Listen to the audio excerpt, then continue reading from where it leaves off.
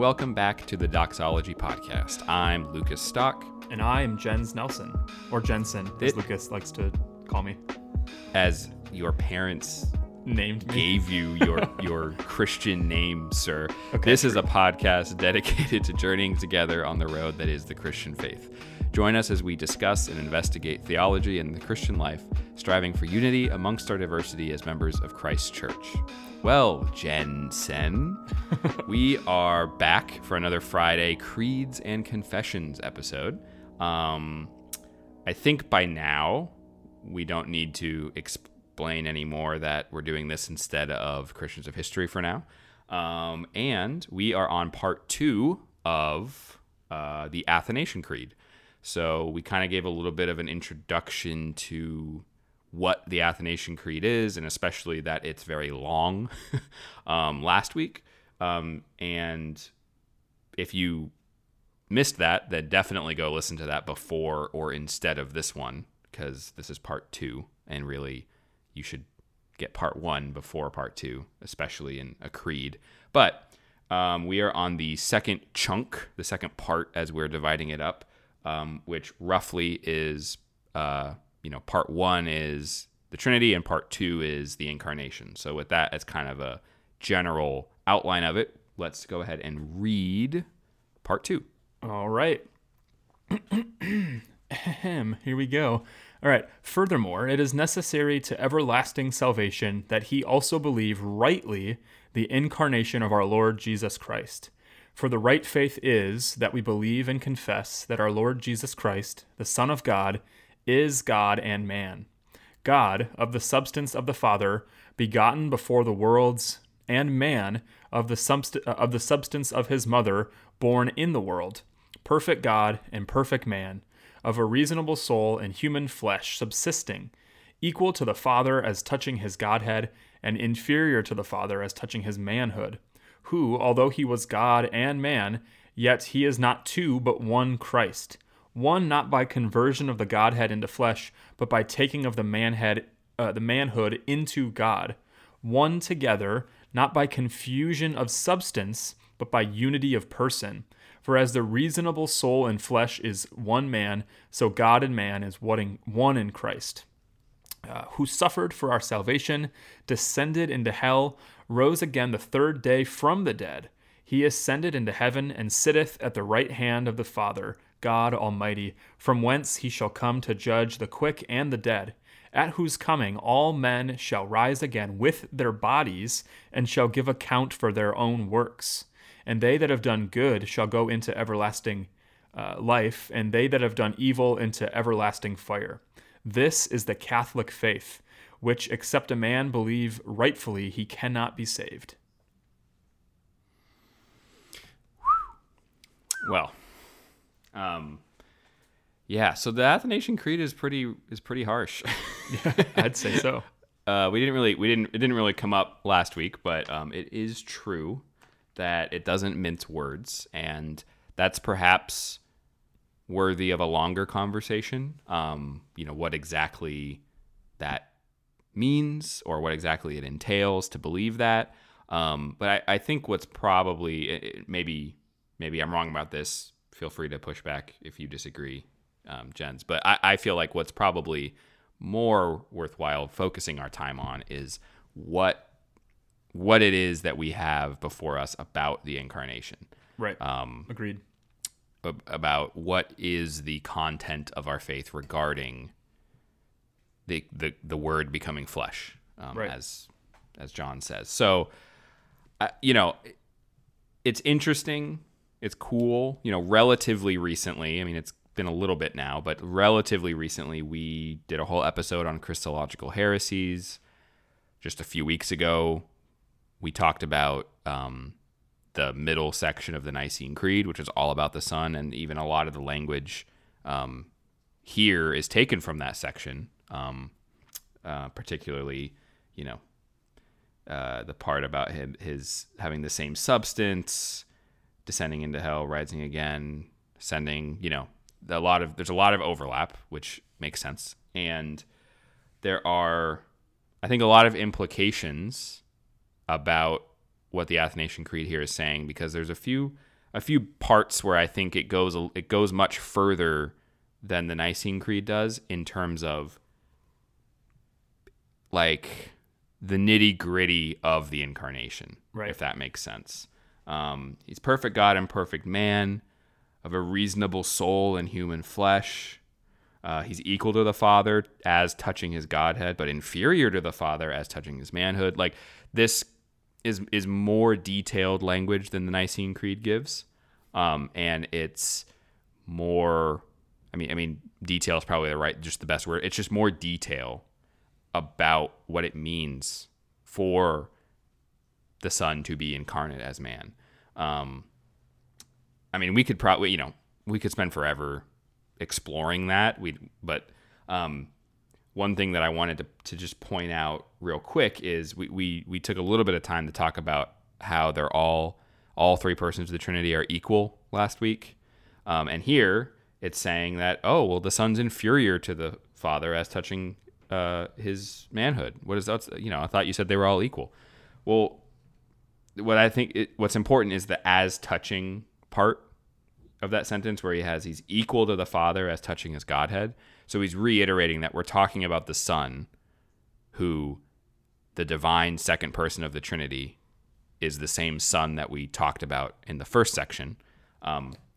And as touching his manhood, he's inferior to the Father, meaning he has a real manhood. He really has the human nature from his mother, born in this world, that he has taken to himself, and in his manhood he is finite.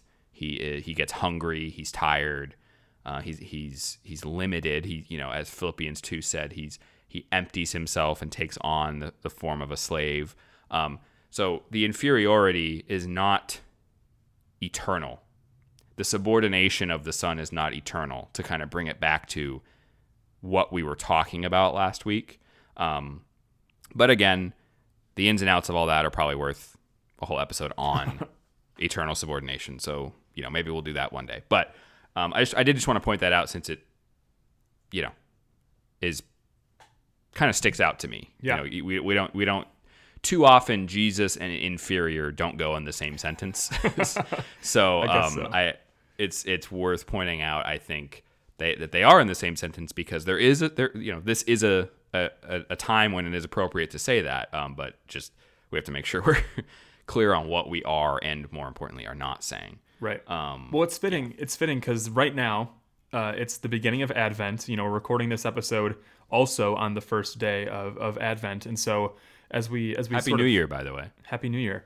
As we celebrate and look forward to and look back for both at his first coming and await his second coming, I think it's fitting here. I really liked the sentence where it says, it says, one together, not by confusion of substance, but by unity of person. And one of the beautiful things here, and what comes to mind for me, is, again, unity and diversity. It's not that Christ has a diversity where he's both God and man, and those two are distinct, as though like sometimes he operates as God, and then other times he operates over here as man. So there's not this confusion, but there's a unity. God and man are truly united together in Christ. It sort of calls back to that theosis episode where we talked about what God cannot, or how's it worded again? God became man so that man might become God. Is that what you're? There's that one. I thought there was also something else like what's assumed is not redeemed. Yeah, basically. Yeah, like what? Mm-hmm. Like so, basically, if Jesus did not assume human flesh and what it truly means to be human flesh cannot be redeemed. And so, heaven and earth collide here in Christ, where the eternal and the created become unified. And this is something of a mystery in the Incarnation, obviously. It's something that we cannot fully grasp or understand or maybe even appreciate. But this creed, I think, does a really good job at least attempting to spell out what it means that the Incarnation happened. I mean, it says in the very beginning that he also believes rightly the incarnation of our Lord Jesus Christ. So there's a certain element in which it's important to know what the Incarnation means and how the Incarnation plays out in the world, and then its implications for the Christian life today. The other part of this that jumps out to me is always he descended into hell and rose again the third day from the dead. That's again a topic that I want to revisit in the future, but one that we've talked about in the Apostles' Creed episode. This idea that on Holy Saturday, so the day between his death and his resurrection, what happened? What took place on that Saturday in between? And there's a lot of really good books that I think do a good job of explaining that. But anytime that language pops up, I know that there's probably some people who maybe cringe a little bit, or maybe like that light bulb pops up in their mind, like, whoa, what does it mean that Jesus descended into hell? Does that mean he descended to the place of eternal torment? Does it mean he went to the place that souls go when they died before Christ's death? So what happened to Abraham? What happened to Isaac and David and Moses before Jesus? I think there's a lot that can be explained there as well, but it's apparently important enough to be included not just in one creed, but in two of them, and actually all three of them, just not as plainly as the Apostles and Athanasian creeds do. But I think it's important to obviously point out because it's here. So, do you have anything you wanted to add?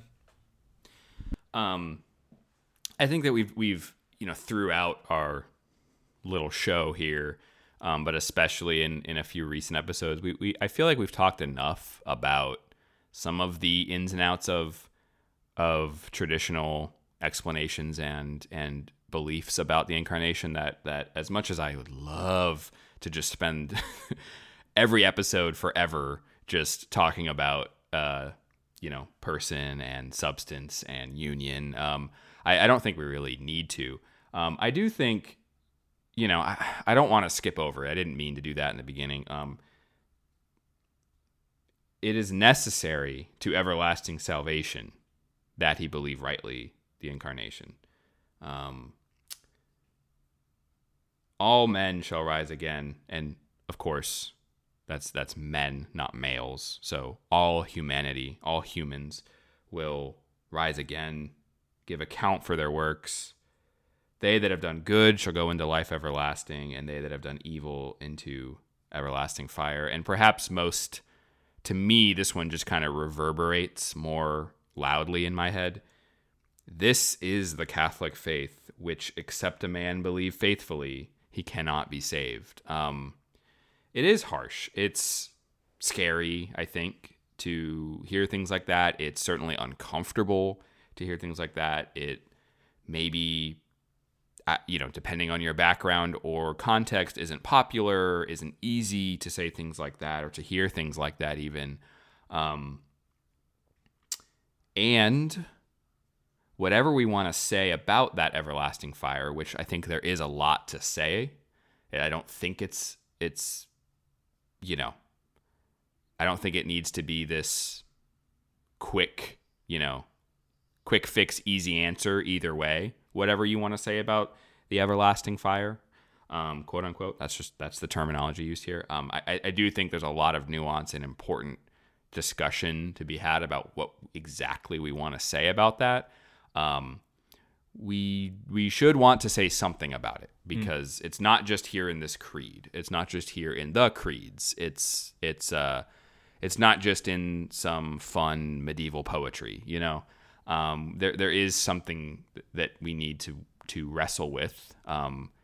Topics like this make me think of Paul's admonishment to work out our salvation with fear and trembling, which is a very stark verse to me in general, but particularly coming to these moments either in my own life or with regards to certain doctrines that are just not pleasant, not the way I would have come up with it if I was God, which is just the height of arrogance to say that sentence out loud. But, hell is not exactly something that I would have invented if I could have my own way. You know what I mean?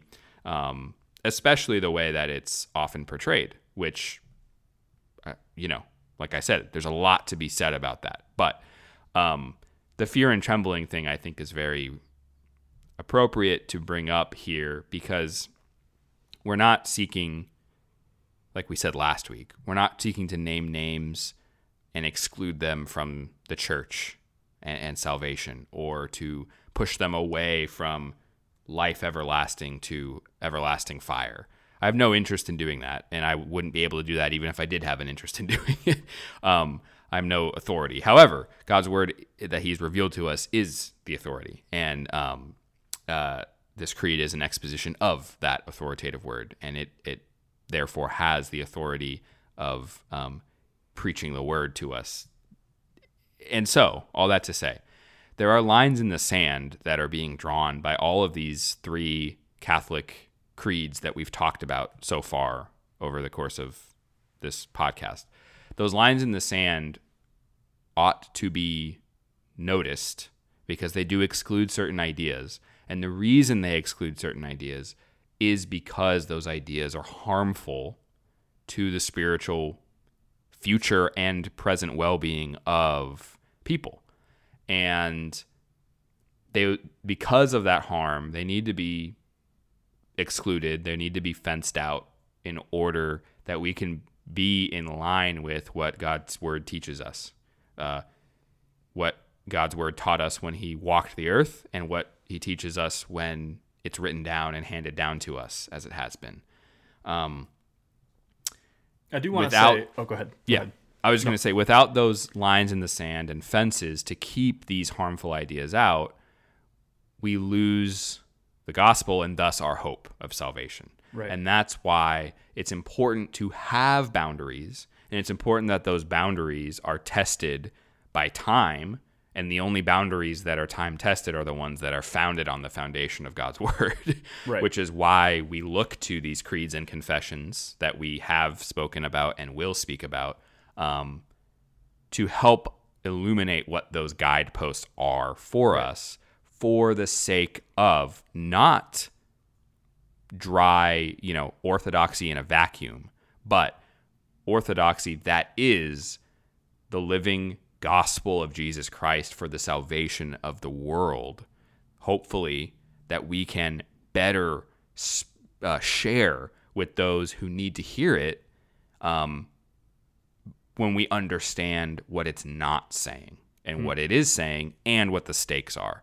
So whether that means you're someone who's listening who, is thinking of a particular family member or friend who doesn't know the Lord, or you yourself are listening and, you have found your way here and you don't know the Lord, you're not walking with him. I hope it's coming across that the reason we're doing what we're doing, big picture, but also smaller picture with this Creeds series is to better, sort of like put the right, like I wear prescription glasses, like to put the right prescription on so we can see clearly when we're looking at who God is and what he has done to us, for us, with us, in us, amongst us, and told us, which is the gospel of his son, for the salvation of the world. And I hope that message lands with somebody who's listening.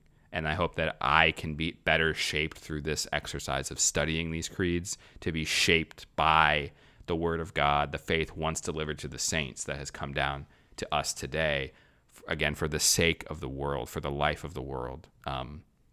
And I think, to me, that's what I think we need to hear and see when we hear something like, except a man believe this faithfully, he cannot be saved.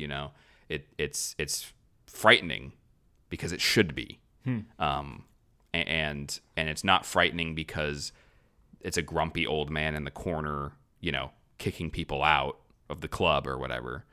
Or some kind of, abusive father figure casting people out. It's frightening because it's the truth is a narrow road, not a wide highway. Right. I don't know. I just want to say earlier, before I interjected, I apologize for that, but I was thinking, this is real and practical. This isn't just theologizing for the sake of talking about it. Recently, I think maybe some of you might have seen it on our social media, but I was actually on this panel with some old friends from a church that I worked at back in the city, And they're in this series where they're talking about how to love your blank enemy. So they've talked about how to love your political enemy, how to love your theological enemy. And so I happen to be like a guest panelist on the episode of how to love your theological enemy. And the host, who is my friend Anthony, he was trying to make the point that he thinks that the church has gone way too far. So he envisioned like a seesaw, like a teeter-totter going back and forth. His envision was that like